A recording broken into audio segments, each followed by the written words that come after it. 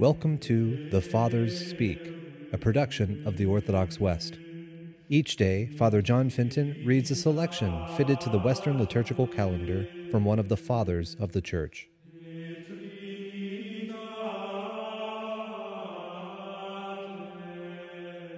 On this day within the octave of the Assumption of the Blessed Virgin Mary, let us listen to a portion of a homily by our Father among the Saints, John of Damascus.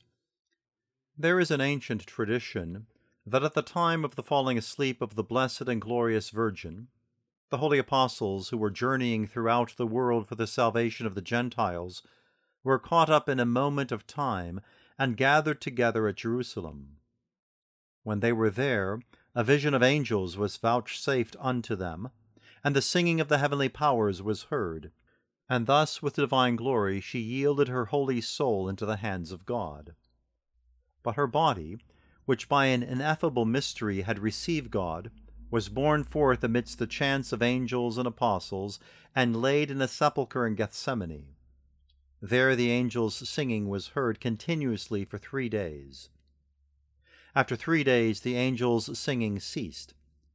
Thomas had not been there with the other apostles, for he had arrived only on the 3rd day, and he wished to venerate the body that had received God.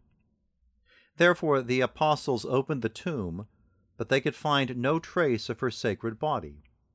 Finding only the clothes which had shrouded it, from which a wonderful perfume arose, they closed the sepulchre again.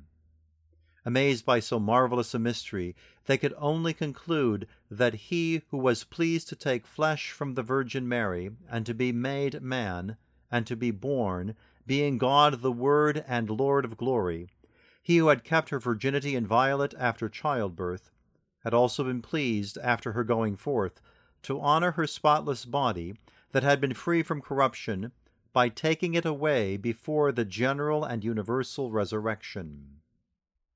There were present with the holy apostles at that time holy Timothy, first bishop of Ephesus, and Dionysius the Areopagite, as he himself testifies in that which he wrote to the above-mentioned Timothy concerning blessed Hierotheus, who had also been present then, saying, For when, as thou knowest, we also and many of our holy brethren came together with the God-inspired rulers in holy things to gaze upon that body which had given life its spring and received God, there were present also James, the brother of the Lord, and Peter, the highest and oldest and most excellent of theologians.